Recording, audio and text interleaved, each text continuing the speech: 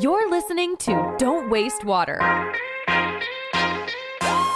We're enabling the circular economy, and it's not just a buzzword. We talk about cliches, right? I don't think circular economy is a cliche, it's a way of thinking. The technologies are the enablers, but if you don't think that way, if you don't accept that as a base fundamental principle, technologies are practically useless in that. Hello, bonjour, and welcome to the Don't Waste Water podcast. You could count the fails. I really liked the work that was done on the Lean Startup by Eric and his team, and I really enjoyed the fail fast mentality. It's where it came from. It was popularized. It's easy to fail fast when you're starting on something. When you're an established player, failing fast is quite expensive. I would rather that you spent more time on things in the initial stages. You screen them so they had more chance of success moving forward. I'm your host, Antoine Walter, and in today's episode, I'm delighted to welcome Glenn Visevich as my guest. I am a proponent of having simple discussions. And now you see when you buy a ticket, it tells you what your greenhouse gas emissions are. So, we can start doing that with our water and wastewater plants. Transparency is an important way. Glenn is the CTO of Veolia Water Technologies and Solutions. What did it change to go through those three mergers? It was a great learning experience. Every single time we were acquired, I learned something else. And GE taught management rigor. Suez taught us about the impact of environment in a broader way. And Veolia is committed to ecological transformation. So it's like a new beginning every time you go through this, and you get to meet a lot of great new people, a great new R&D, and you get to tell your story 4 times.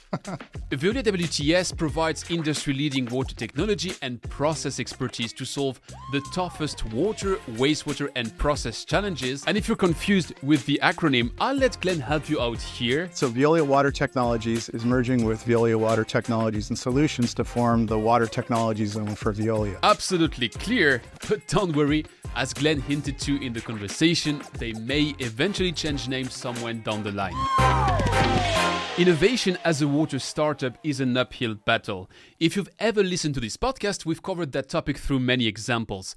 You'll have to commit for years to decades to push your technology through, and it will require a lot of grit, persistence, confidence, and much more. To describe that Sisyphus-worthy path, we've often taken a few examples on that microphone that illustrate well this entrepreneurship journey, and arguably the number one example is Zenon's story. I guess we don't have to dive into the details here because we did that extensively with the legendary Andrew Benedek, the founder of Zenon, when he was my guest about 15 months ago. But Andrew's trajectory is just one of the possible outcomes.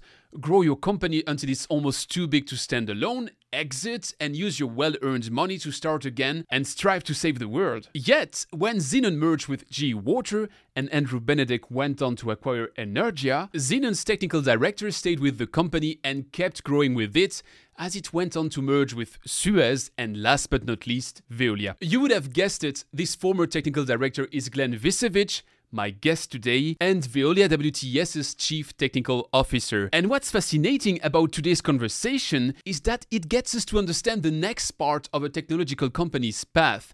What do you have to do to stay on top of the game? How do innovation and R&D tick at a different pace and follow different rules once you're a water tech giant compared to your early steps as an agile startup? And how do you deal with the cool kids? You saying we're not cool kids? I'm saying you're a different breed of cool kids. Indeed, what's cooler than exploring the innovation engine of the world's largest water tech company? Let's find out. Trust me, you'll get to love Glenn's openness and eagerness to share several nuggets. Right before we take off, let me remind you that if you like what you hear, please take this episode and share it with your friends, your colleagues, your boss, or your team. It took me 18 hours to edit this one as Air France lost my luggage and I hence had to deal with my backup microphones, no lights, and my cameras on power saving mode. I think it still turns out well, but trust me, it was a mess to produce. So thanks for your support, and I'll meet you on the other side.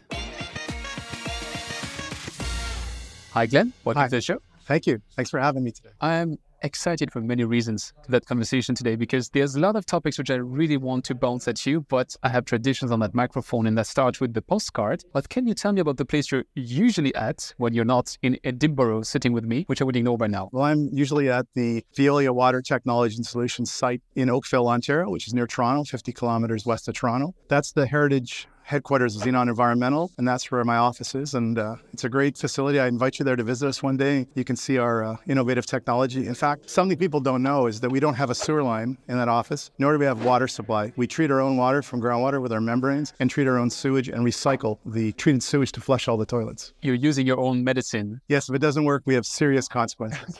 Actually, you give me a very smooth transition to Xenon, which is 1 year, roughly day for day ago, I interviewed Andrew Benedek on that microphone, and we went through the path of Xenon. You didn't join from day one, but you joined pretty early. What was the state of Xenon when you joined in 1992? Yeah, I joined 12 years after the beginning of Xenon, but it was before ZWeed was actually a product. It was in the very initial testing stages. So it was a great place to work. We were fearless in Xenon, and we were foolish to be fearless, but we were fearless. And it was great to be part of that revolution. What Paul refers to as unicorns didn't seem like a unicorn at the time. And it was great to see the growth of the ZWeed product line from the very beginning stages all the way through to the mass manufacturing we now have at our factory in Oroslan. I had a conversation a long time ago on that microphone where Xenon was qualified as... It was a bit like the lonely prophet in the wilderness. I always think of it like that. The Lone Ranger or the prophet in the desert. Does that reflect your experience? Well, I don't know about that. When you're behind the mask, it's different than when you're looking at the mask. So I don't feel we were a Lone Ranger, but we were very motivated to innovate and disrupt. We were very successful at doing that because we had nothing to lose. So that was your start at Xenon. Then Xenon became GE Water. Then GE Water became Suez WTS. And now Suez WTS became Veolia WTS. Right. Still, the office is physically at the same place. Yes. What did it change to go through those 3 mergers? It was a great learning experience. Every single time we were acquired, I learned something else. And GE taught management rigor. Suez taught us about the impact of environment in a broader way. And Veolia is committed to ecological transformation. So it's like a new beginning every time you go through this, and you get to meet a lot of great new people, a great new R&D, and you get to tell your story 4 times. Talking about your beginning, you're CTO. That's your new role. What do you do as a CTO? Well, CTO is the traditional role where you manage the research and development activities. And really, you're an engine for innovation in the company, as well as helping solve problems with ongoing activities. You know, we have a large manufacturing plants, and sometimes they have hiccups. And the team that I have has to work on that. But the innovation part is really thrilling, and it's in both the chemistry, our chemicals group, and our equipment group, ranging from membranes to evaporators to bipolar electrodialysis. And it's a really challenging and interesting activity. I'm very pleased to have been appointed to that role. You mentioned some examples of your product portfolio, but where does it start? Where does it stop? What's inside? With every acquisition, the portfolio got larger. And so it seems like it doesn't stop. But I mean, effectively, we have solutions for customers that involve membrane filters and conventional products that help our customers be more successful. We have a large services portfolio where we take some of those products, some other products, we apply them to service issues to help our customers with them. And then we have technologies like evaporators and crystallizers and wastewater treatment equipment and conventional reverse osmosis systems, microelectronic solutions for ultra-pure water in the micro-E industry. So we have a very, very, very broad portfolio. So sometimes it's tough to keep on top of all the different parts of our portfolio. I refer the last time to one of the former conversations I had on that microphone, but some weeks ago I discussed with Jim Ricker, and we covered your evaporators, crystallizer, Veolia HPD department. Is that part of what you're now overseeing? So Veolia Water Technologies is merging with Veolia Water Technologies and Solutions to form the Water Technology Zone for Veolia. So we're working with our colleagues in VWT. It's still a work in progress. We're in the merger stages, and it's been a great opportunity to learn from the teams and compare and contrast the technologies. And one thing is clear, our commitment to ecological transformation is common between both organizations. At the core of your product portfolio, there's still this membrane big chunk. Right. How do you ensure to stay on the top of the game when it comes to membranes? Yeah, it depends what you mean by being on top of the game, because I was there from the beginning with the ZWeed membranes. And that's a journey where you're trying to establish your value proposition. You're trying to sell your customers and stakeholders and regulators on the value of your product. As we've matured to a mass manufacturer of membrane solutions, it's more about controlling costs, it's more about meeting delivery, it's more about scale. Imagine if you're making 100 membranes and you have to increase your capacity by 10%, that's very insignificant. But if you're making 1 million membranes and you have to increase by 10%. So the scale challenges are quite considerable, and making really smart decisions about how to manufacture in the most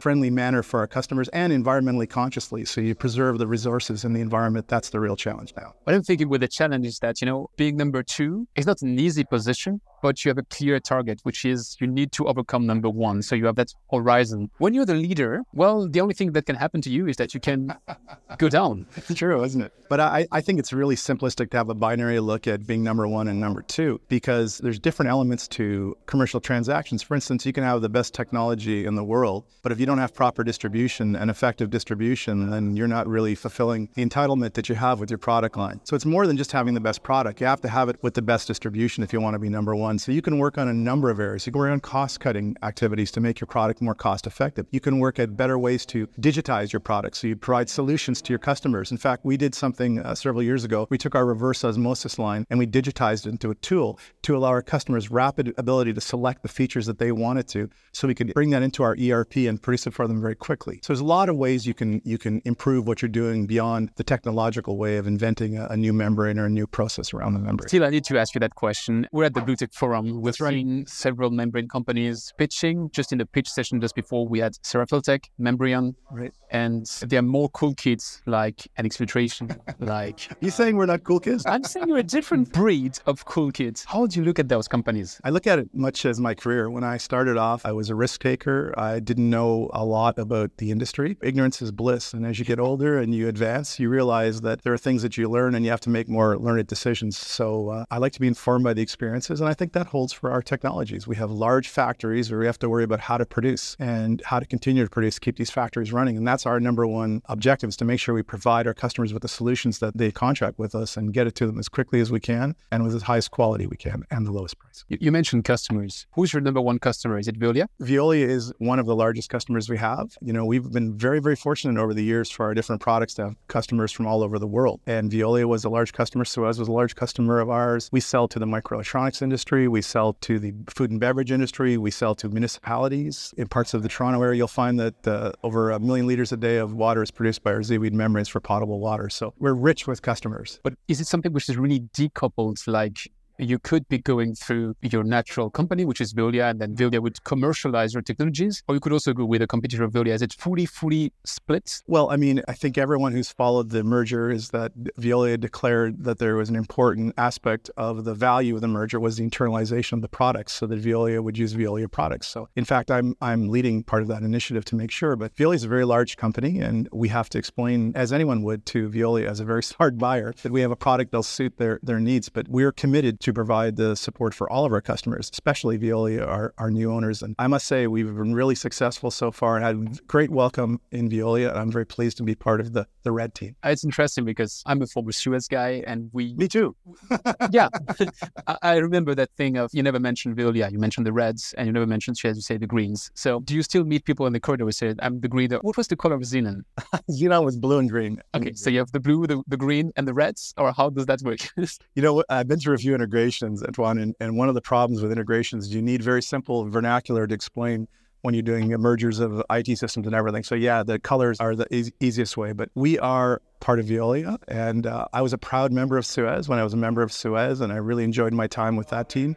And I'm very eager to continue the work with Veolia here and having such a great welcome. In fact, on Monday, I was at the Veolia R&D headquarters meeting with the team, planning for our collaboration work. So it's great. And I spent a lot of time in Circe too with the team before. So I'm very conversant of the laboratories in the greater Paris area. We mentioned membranes as one part of your portfolio, and then also other technologies you have. Would you have like one very specific technology which you like your protege? It's the next big thing. I've been a big proponent of the membrane aerated biofilm reactors, and our product is called Xelung, and it's something that we developed in the Xenon days and commercialized it and improved it in the Suez days, and now we're applying it. And it's really a great way to take full value of the assets. If you think about it, our infrastructure, we're very fortunate that we have this wonderful infrastructure. Yes, it's dated, but we shouldn't throw it away. We should take full advantage of it, and we're developing solutions to improve that infrastructure, to squeeze more value out of it. So for instance, with our MABR, we can squeeze an additional 50% treatment capacity out of the same civil works. So I'm excited about technologies like that. On the other hand, we have other technologies like bipolar electrodialysis, which really helps you with circular economy. So when you look at plants that are producing streams of concentrated solids like sodium sulfate, with bipolar electrodialysis, you can split that into acids and bases and reuse it in the process. So all of these technologies are enablers of some of the ecological transformation challenges that we face. And that's what's great to be part of Veolia right now, is that we have these great opportunities to offer these solutions within the company and to Veolia's extensive expensive customers. You mentioned MABRs. I said I wouldn't not, but I was discussing MABRs with Gilad Yogev from Fluence, I think 2 years ago on that microphone. Fluence was seeing MABRs as something more for new builds. If I get you right, it's more about brownfields and upgrading existing plants. Yeah, I think Fluence, I shouldn't speak for Fluence, but I think they're going after a different market than we are. They have a slightly different product. I'm very familiar with Fluence and the team, and they're going after a little different market. But the one that we are interested in is the upgrades and intensification market. Naturally, we've had so much experience with MBR. We know that market very, very well. We know the customers. We understand how to apply hollow fiber technology in a wastewater and a mixed liquor. So we're taking advantage of that and helping our customers with it. So I think there's opportunities for MABR everywhere. If you think about it, molecular diffusion is the lowest energy way to transfer oxygen. So, ultimately, I do believe that all oxygen transfer will be done by molecular diffusion. And that's exactly what, as a layman, I would think. I'm surprised it doesn't take off even faster than it does. It sounds just a perfect product. In the Xenon days, we mapped the growth of the ZWeed MBR product against the growth of MABR. And in fact, MABR is growing faster than MBR did in those days. I think when you're at the end of a growth cycle, you tend to look romantically at the past, and you're more looking at the conditions there are in the current times. The pace is actually quite aggressive now, and there's 3 great companies that are applying MABR technology, and I'm really bullish about it in the future. I think it's going to solve a lot of our ecological challenges we have. But is it part of the challenge when you have just 3 companies, Oxymem, I guess, so DuPont nowadays, Fluence, and you? Right. Wouldn't it help if you had like 5-10 different companies offering that? Anyone is welcome to invest in. These 3 companies took a chance on MABR technology before it was being talked about in a very popular water podcast. So I would invite anyone to perhaps not follow MABR, but work on your new invention. With the old conference today that Blue Tech is sponsoring is about innovation. There's plenty of interesting ideas that are being put forward. So it's really who's brave enough to take the investments and take the risks. And there are very, very sad days when you're trying to develop new technologies, and there's great days. If you saw your first plant, it's a wonderful day. What I'm trying to wrap my head around is how competition is not an inhibitor, but it's supporting the development of technologies. You've seen that with the Xenon days when Kubota and Verle, all the Japanese companies started pushing MBRs. All of a sudden, you were not the lone ranger anymore, but you had some support. Actually, Kubota was first. They were ahead of us. And actually, Xenon had a tubular MBR before they had the ZWeed product. In the municipal procurement model, particularly in North America, there's a sort of a paradigm where you want to compare one competitor to the other so you have a good competitive process for procurement. And sometimes more helps, but 3 is enough, I think, for that. And we're challenging each other. Every day we challenge each other to get better. And it's great to have competition. If you're by yourself, I think you get a little lazy and maybe stupid. That's a strong saying. The MABR is an improvement to the existing. This might be taking you into energy neutral, maybe energy positive. If we look overall, there's 7 times the energy in wastewater that's needed to treat it. So theoretically speaking, you could be outputting 6 times more than what you're putting inside. But that would require an entire new set of technologies, which maybe exist, maybe don't exist. I don't know. My question is, how do you deal with these disruptive approaches? Is it something which you can look into as a big renowned company as Veolia, or is it something which has to come from externally? We were working on energy neutral and energy positive wastewater treatment for years, and the technology exists to do that. And there are plants that are, in fact, doing it all over the world, but it hasn't really taken off as much as it could have. Part of the reason is, we have a simplistic view of a wastewater plant as a solution to a burden, not as a factory. The phrase I've been using for, I think, 10 years now is to transform our wastewater treatment plants into resource recovery factories that generate renewable natural gas, clean water for reuse, and safe fertilizer. And that requires a paradigm shift in the way people think, and stakeholders, regulators, and the public in general, as well as vendors, have to think differently. It's one thing to produce a factory, to develop a product. It's another thing to be treating water and wastewater as a societal benefit. Some paradigm shift, something has to come. It's coming, but I would agree it's coming a little slower than we all need. I'm not as young as I'd like to be. I graduated. Tell me about it. I graduated 12 years ago. And when I graduated as a water engineer, we were told, don't call it wastewater treatment plant anymore, call it water resource factories. Yes. And that was 12 years ago. So what do we need to have that paradigm shift you're calling for? Communication. And what we're doing today is actually a really important part of it, to tell anyone who's an interested party who's listening to the podcast, I know you have a lot of listeners, that these things are happening now, and we need others to support it and ask questions. We need citizens to demand of their governments and their regulators to try to challenge to be more environmentally conscious and support ecological transformations. And as engineers, we have to ask ourselves, are we thinking in the most broadest way about how we can provide solutions at the same time providing value? So it's not like there's a one particular message, but it's generally communication and simplifying your message, transforming a wastewater treatment plant into a resource recovery factory. It's a very simple message. Just keep getting it out. I've been repeating it for 10 years. Maybe I have to do it for another 20 years. I hope not. Do you think carbon is a good lens to look at that? Because if you compare wastewater management and treatment to the entire flight industry, aviation has a certain carbon impact. Wastewater has 2 to 3 times the carbon impact. But if you take a plane, you have a bad gut feeling. If you're flushing your toilet, you don't think about your carbon impact. Yeah, unfortunately, it's a complex issue. Talking about carbon is the very most fundamental way of talking about it. So I am a proponent of having simple discussions. And now you see when you buy a ticket, it tells you what your greenhouse gas emissions are. So, I mean, we can start doing that with our water and wastewater plants. Transparency is an important way. That's another way of communication. We have to have an education program for our children so they understand the impacts. When I was a young person, we were dealing with smoking as an issue. My parents smoked, my aunts and uncles smoked, and my generation in the 70s started to be taught about the implications of smoking. And smoking is still existing here, but it's not a significant societal behavior as it used to be. Change can happen if we educate and we continue to communicate. I'll give you a cliche and you'll tell me if it's wrong, and it's probably wrong. When we discuss wastewater in North America, and particularly in the US, we have this image of the Clean Water Act, 1972, and then the inception of treating filters, and then it stopped. So if you go to wastewater treatment plants in the US Midwest, you will still see treating filters. Is that true? Well, in Canada, in the north, you'll see lagoons, aerated lagoons and non-aerated lagoons. I mean, there's a reason why technologies exist in different locations. You know, some of it has to do with investment, some has to do with acumen, training operators. What we're trying to do in Veolia Water Technologies and Solutions is to provide the enabling technologies to help improve these existing assets. We needn't throw out assets. We should find ways to make them more efficient to help solve some of the problems. In some cases, yes, we're going to have to make some significant changes and wipe those technologies and start again. But in many cases, we can make significant improvements, add value, not disrupt the investments and the work that's been done. That's the particular issue that in fact, I coined a phrase for it. It's not innovation, it's renovation. We're renewing, we're looking at the reality of making change happen, and we're looking at resources, trying to preserve resources. And if you think about it, Antoine, resource is something that you've invested in and you put it in the ground, like a trickling filter. It's also time. So if you want to change a plant from the bottom up and you want to convert it completely, you're spending a lot of time. If you can get a solution that does most of the work or all of the work, and you can retrofit something,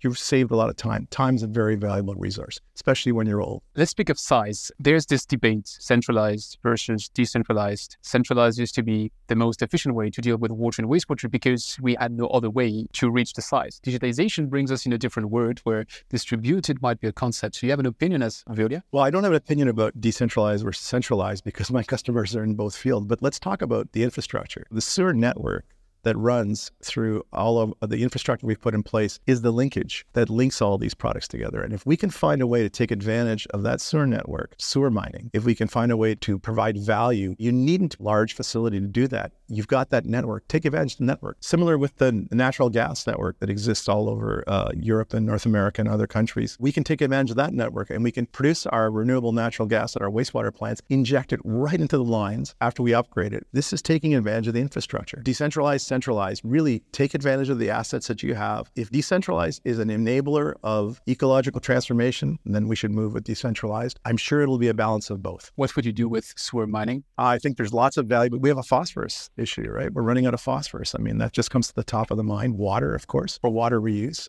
Some people talk about recovering assets from it. There's lots of opportunities. The point is, it's there. It's a resource. We have it. We have the pipes already there. And we should take advantage of it. And the technologies are there to allow us to mine sewers and get more value. Mining seawater, extracting value from seawater. We're enabling the circular economy. And it's not just a buzzword. If you talk about cliches, right? I don't think circular economy is a cliche. It's a way of thinking. The technologies are the enablers. But if you don't think that way, if you don't accept that as a base fundamental principle, technologies are practically useless in that. But circular economy cannot be enabled from the water industry alone. You need to have the value chains, upstreams, downstreams. How do we team up with our neighbors? Well, yeah, it's called circular for a reason. It doesn't have to start anywhere, right? It can be a product that can be identified. It could be a shortage an opportunity. I just chose to start with the infrastructure and saying, hey, we have these wonderful sewer lines full of resource that we can take advantage of. We have these natural gas lines we can take advantage of. By its very definition, circular economy means you can start anywhere. It's not important where you start, it's important where you finish. We had this discussion this morning. What's the difference between drinking and wastewater when it comes to innovation and the pace at which things are evolving? I'm defining myself as a wastewater person. I associate that with kind of creativity and a bit of more freedom. Do you share that opinion? Well, it's funny you define yourself as a wastewater person. I also define myself as a wastewater person, and I hadn't thought about it till you brought it up. But yes, we have some ways to go if we're going to unify that, if you and I just find ourselves in one particular way. But I do believe that, yeah, the area you start in your career is the area that you kind of latch into. I started in wastewater treatment over those years. But it's absolutely clear to me that these areas are unifying. They're merging into one area, and all of society is merging into resource management. And water and wastewater are a resource. Heat is a resource. We saw some presentations today about some companies that are taking advantage of waste heat and trying to do more with that. Heat's a resource. Enthalpy is a resource. So I think really we've got a ways to go. Our vernacular doesn't really serve us in some of these areas, right? We're a slave to the vernaculars. Maybe you can take advantage of that and pull all the people on your podcast and come up with a new vernacular for us to use. Coming back to your portfolio within Veolia, how much of your time do you spend developing the portfolio itself, so better products, and how much of your time do you spend taking the existing products and thinking, what are the other applications in which they could be useful? We produce a lot of products in our portfolio, so a portion of our time in the R&D department is spent on that, 30%, depending on the particulars. But the rest of the time we're spending on trying to find ways to either improve the product or break the paradigm and come up with a new product. So we look at open innovation too. I'm a big proponent of partnering. I'm a big proponent of working with others and providing. I mentioned earlier about distribution. One of the challenges today at the Blue Tech was innovation and commercialization. And one of the team I was with was talking about, you can have a great idea, but if you can't get it to market, really it's academic. So if you can partner with an organization that has existing distribution or a partner who is a distributor and you get your product to market, you can solve problems a lot quicker. So it's not as simple as you split your time between fixing what you've got and keep inventing. There's another part to it, which is partnering and being open to it. There's also flow sheets, especially at Veolia, we're rich with product solutions. But if you put it together, one of the things we're doing is we're looking at biological aerated filters and ozone as a technology for indirect potable reuse and direct potable reuse. So that's a flow sheet based solution. We're doing some things in microelectronics that are using every technology we have, electric deionization, ion exchange, MBR for the wastewater parts of it, evaporation. Those flow sheets have a lot of value to them too. What's your definition of open innovation? It's not being closed. And I say that. A good one. No, but you tend to be comfortable in your own skin and in your own silo, in your own home and in your own laboratory. So what I challenge the team and all my colleagues and myself is to open myself out to understand what others are doing, to try to look at different perspectives on it, to speak with others and to put yourself in the position of the other person. Be empathetic to the reality that they face. So open innovation is about partnering with other inventors, with universities, with stakeholders, with regulators, with customers, with financiers in some cases, to find a way to have a different way to approach solving problems in your space. It's not about sitting in your laboratory and working harder to invent the next thing. There is a place for that, but there's also a place to be inspired by others. I tell my team that if you want to be inspired, drive home a different way, take a different train home, break your schedule up so you don't have those cycles, because that forces you to think in a cycle. And open innovation is a pragmatic way of opening yourself up to other ideas in different ways, different paces, different cadences. What's your definition of innovation for impact? Well, I think it's commercialization. If you innovate something and you can't get it to market, you can't get it to a customer, you can't get it to a citizen, it's really not achieving impact. Impact is about providing the solution or the benefit to the customer or to the user of the product. So we were talking about with all these great companies, and the challenges are, you've got to get that solution to the customer and you've got to make money doing it. If you're an innovator and you've got a great new product and you can't find a way to pay the bills, then really you're not going to make it. It's really about the invention, but it's also about commercialization of the invention. As a CTO, how far do you go into the commercialization? A couple of years ago, I formed a team at VWTS called the Technology Incubation Team. That was a recognition that doing new things is hard, even in your own company. So we recognize that there are certain key transformational initiatives like MABR that required a dedicated dedicated team who are part of the commercialization. Now, this is a transitory project. You don't do it forever. You do it for 2 years. You train your colleagues. You get the information out to the market. So that's my contribution to commercialization. And I'm always trying to sell things whenever I meet somebody new. So I guess I help out a little bit on that too. It's everyone's job to commercialize. You've got to make sure that your customers, stakeholders, podcasters appreciate the fact that we're here to solve problems and we're here to be able to sell our products to customers. You mentioned Paulo Calan's definition of MBR as a unicorn market. In that study, he also has several milestones for technology, like the first reference, the first 3, the first 10. At which stage do you say that product is now out of its baby steps? It can live with the sales organization. Does it require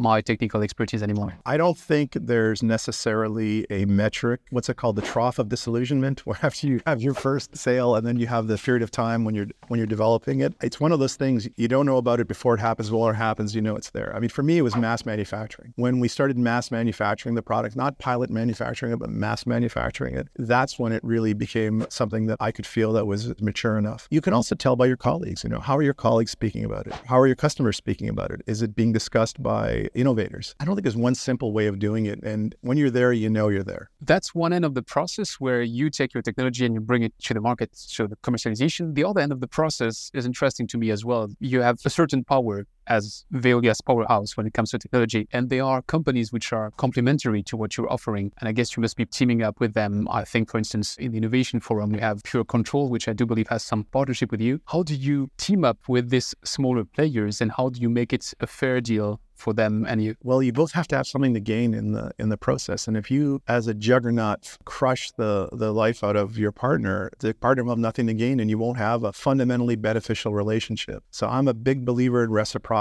and value and being honest about when you're negotiating with someone. And you have to have a frank conversation about the value. And if you have an innovative technology and you're the distribution network, there's value in both. And you have to be able to assess that value on both sides. It takes two to make a deal and you have to come up with a compromise. And I've been successful at deals with other companies. I've been unsuccessful with deals, but I've always tried to be a clear communicator from the beginning and empathetic to the fact that there has to be a value for the innovator as well. You made me curious. What's your most unsuccessful deal? You knocked me down. The most unsuccessful deal, I don't know. I tried to do some partnering with some companies who I can't name that it was good on paper, but the cultures didn't mix. So sometimes you can have cultural differences that supersede and just prevent the operation from happening. It doesn't mean that your culture is better or their culture is better. It's just that the cultures don't mesh. When you're on a forum like this one, what are you looking for? I'm looking for the inspiration. I'm looking for the challenge. Today I was in the forums that when they were talking about some of the people that were pitching their ideas, I was comparing it to our products. I'm saying, if I thought about my product, how would I do the pitch? That's what I said. If I had 2 minutes, how would I do the pitch? And that really forces you to think differently because when you're in a giant castle like our big ultrafiltration manufacturing plant in Oroszlán in Hungary, you feel like you're the king of the world, but you have to really get out and really forces you to think more deeply about what you're doing. You spoke about membranes, so I have to ask you that one. There's 1,000 membrane companies in the world, roughly speaking. I told you I'm surprised that there are just 3 MABRs companies, which sounds low. 1,000 membrane companies seems high. How is that possible? Yeah, I can only tell you my story. So I started out as a young chemical engineer, a process engineer. I was working for an entity that doesn't exist anymore in Ontario in Canada, a research organization. And I was doing research, but I was intrigued by membranes because the whole idea of having this product that you engineer to do a separation and you can recover products, you can treat water with it, you don't need to use chemicals. It's elegant. So I think the same reason that a young man, I was 1992, I applied to Xenon Environmental to get a job there as a process engineer. I think that's the same reason why companies are excited about it. It's a fascinating space to be in, to mass manufacture something that can serve society in such a great way. And they also follow the success of companies like DuPont and Veolia, and you talked about Xenon a lot. They see the story, they see the success that's happening, they see the opportunity. So it's exciting, it's sexy, it's challenging, and there's success paradigms you can follow. And will ceramics disrupt the polymerics? The first project I ever worked at Xenon was ceramic membranes 30 years ago. And here we are 30 years later, and they are accelerating, but the pace is quite low. It's a polite way to say no. I'm just telling you my experiences. 30 years ago, I worked on ceramics. The pace of polymerics has really been quite significant, the growth, and ceramics have been less. So, take that as the measure of the challenge that's faced the ceramic market. As a CTO, what's your key performance indicator? Vitality. Vitality is a financial metric that measures the percent of revenue that comes from things that are new. Now, the definition of new is subjective. It's different in different organizations. In the past, we've looked at revenue for a invention after 5 years. So I think a measure of vitality is something that's a metric I look at. What's your vitality today? Well, I don't want to disclose it because I'm not sure I'm allowed to disclose financial reporting metrics. But another measure of it is the number of activities you have. We have a stage gate process in VWTS where we manage it. I look at the number of stage gates and I look at the number of releases. So we have a formal process where we release new products. And I look at that and I make sure it's distributed across the portfolio. It's regionally distributed. So it's not one singular simple metric for it. It's kind of like what I was saying before, that you know when you're wrong. You don't know when you're right, but you know when you're wrong. That means you're measuring the positives, because another way would be to say we need to fail faster. And so you would be counting the fails because that means you've dared. Yes, well, you could count the fails. I really liked the work that was done on the lean startup by Eric and his team. And I really enjoyed the fail fast mentality. That's where it came from. It was popularized. It's easy to fail fast when you're starting on something. And when you're an established player, failing fast is quite expensive. I would rather that you spent more time on things in the initial stages. You screen them so they had more chance of success moving forward. You have to accept the fact that failure happens, but you have to understand it. I mentioned that we do measure our stage gates and we look at our stage gates and we don't always hit them. And it's not a problem not to hit them as long as you understand why you didn't achieve that stage gate. After all, it is R&D. There's a baked in uncertainty into the work you're doing. Do you have a ballpark figure as to how much of Veolia's revenue is spent on R&D? Again, I don't want to disclose that because I'm not sure I should be disclosing it publicly during the merger. Usually I look for that number and then I bring it up in the conversation, but I couldn't find it, so that's why I tried it. What will tell you that you've been successful in 5 years? I'll be retired. That's your measurement of how interesting. I'm kidding. I'm really pleased to be working as CTO. So I have two main missions right now. And my mission is to deliver the accretive revenue and EBIT that comes from the innovation programs that are already in the hopper, build the hopper for the new programs that are in the future, whatever they may be. And I'm also leading the integration between the two water technology zones. I'm leading from the VWTS side. I have a very capable colleague who's leading from the VWT side. We want to complete that merger. We want to build the strongest water zone for Veolia. And I hope I can look at that and be pleased and happy that we were able to achieve everything we wanted to do. Stupid question. Shouldn't you be changing name? We will eventually change names, yes. Okay, but you can't tell me right now. I can't tell you right now what our name's going to be. It's regardless of what our name is, our mission is clear. Well, thanks a lot for the openness in that deep dive. If that's fine for you, I'd like to transition to my closing rapid fire questions. Okay.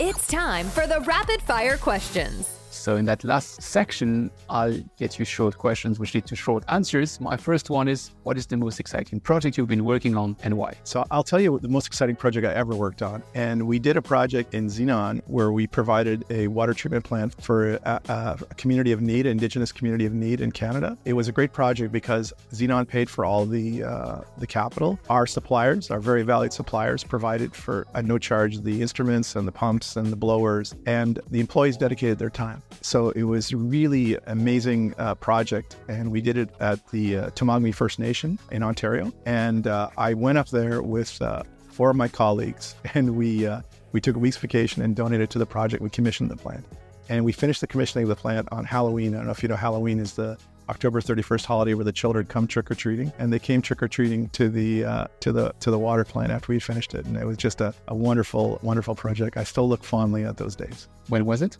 1997, I think. 1998. It was a Xenon plant. That was like a very, very cool project. I understand why it's the most exciting. It was very exciting. Can you name one thing that you learned the hard way? Yeah, I've learned that you have to challenge yourself. So when I was asked to take over product management activities for electrodialysis and conventional reverse osmosis membranes, I really was not very familiar with it. I was an expert on ultrafiltration hollow fiber. And I remember feeling so useless for 6 months, not having the same kind of ability to impact, but it made me such a stronger professional. And I remember being tempted to throw in the towel and give up and say, no, I want to go back to the warmth of my experience. So that was the greatest lesson for me, is challenge makes you stronger and better. And that happened only once? Is it different? No, it happened over and over again when I had another challenge. It's happening now.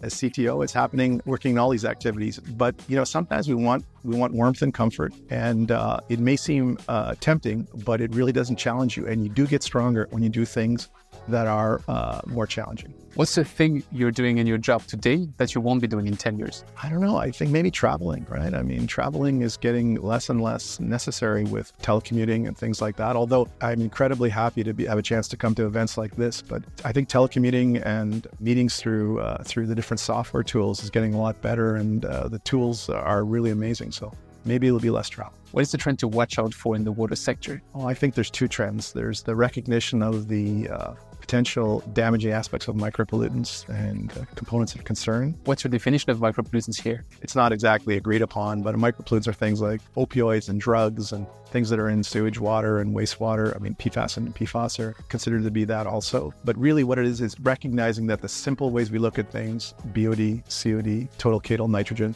they don't serve us anymore. So I think the next trend is going to be that. And then the second one is greenhouse gas. And the challenge to understand better our solutions that we have and the ones we're creating, what is the overall impact to the climate and how we can make sure that we account for that when we're making our decisions. I like to make sure I understand you right on that one. When you say that COD, BOD, TKN is no longer the right indicator, what do you mean by that? No, it's no longer the singular indicator. So you identify as a wastewater treatment engineers, you've done plenty of designs where you've looked at things very simplistically, but COD and BOD. It's a great tool. It'll continue to be a great tool. But now we have better tools that help us understand more broadly and deeply what we have to do to provide water and wastewater treatment. So I think that's how things are going to change for the next generation of engineers. We'll call them water or wastewater engineers. How's that? We'll start there. That's great. That's a good one. If I instantly became your assistant, what is the very first task you delegate to me? Communications.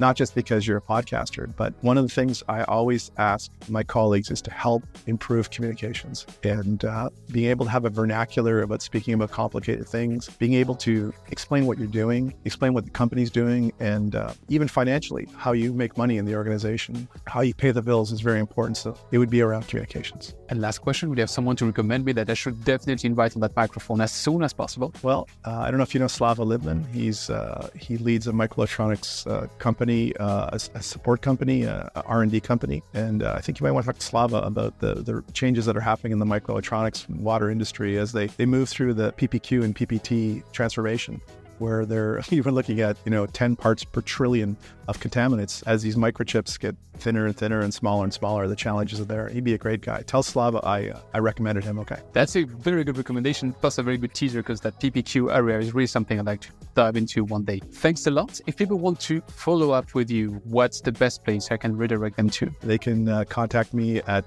glenn.weiswick@veolia.com. Okay, like always, the link will be in the show notes. And I have to thank you for your great openness in answering my sometimes weird questions. I hope to have a renewed conversation with you in the future to see how that full new Veolia is growing. What's the new name? Because you teased that you might have an idea. I keep that in mind. And thanks a lot. Thanks, Sean. Thanks for listening to Don't Waste Water. This podcast was brought to you by GF Piping Systems. Loved this episode? Head over to Apple Podcasts to subscribe, rate, and leave a review. See you next time.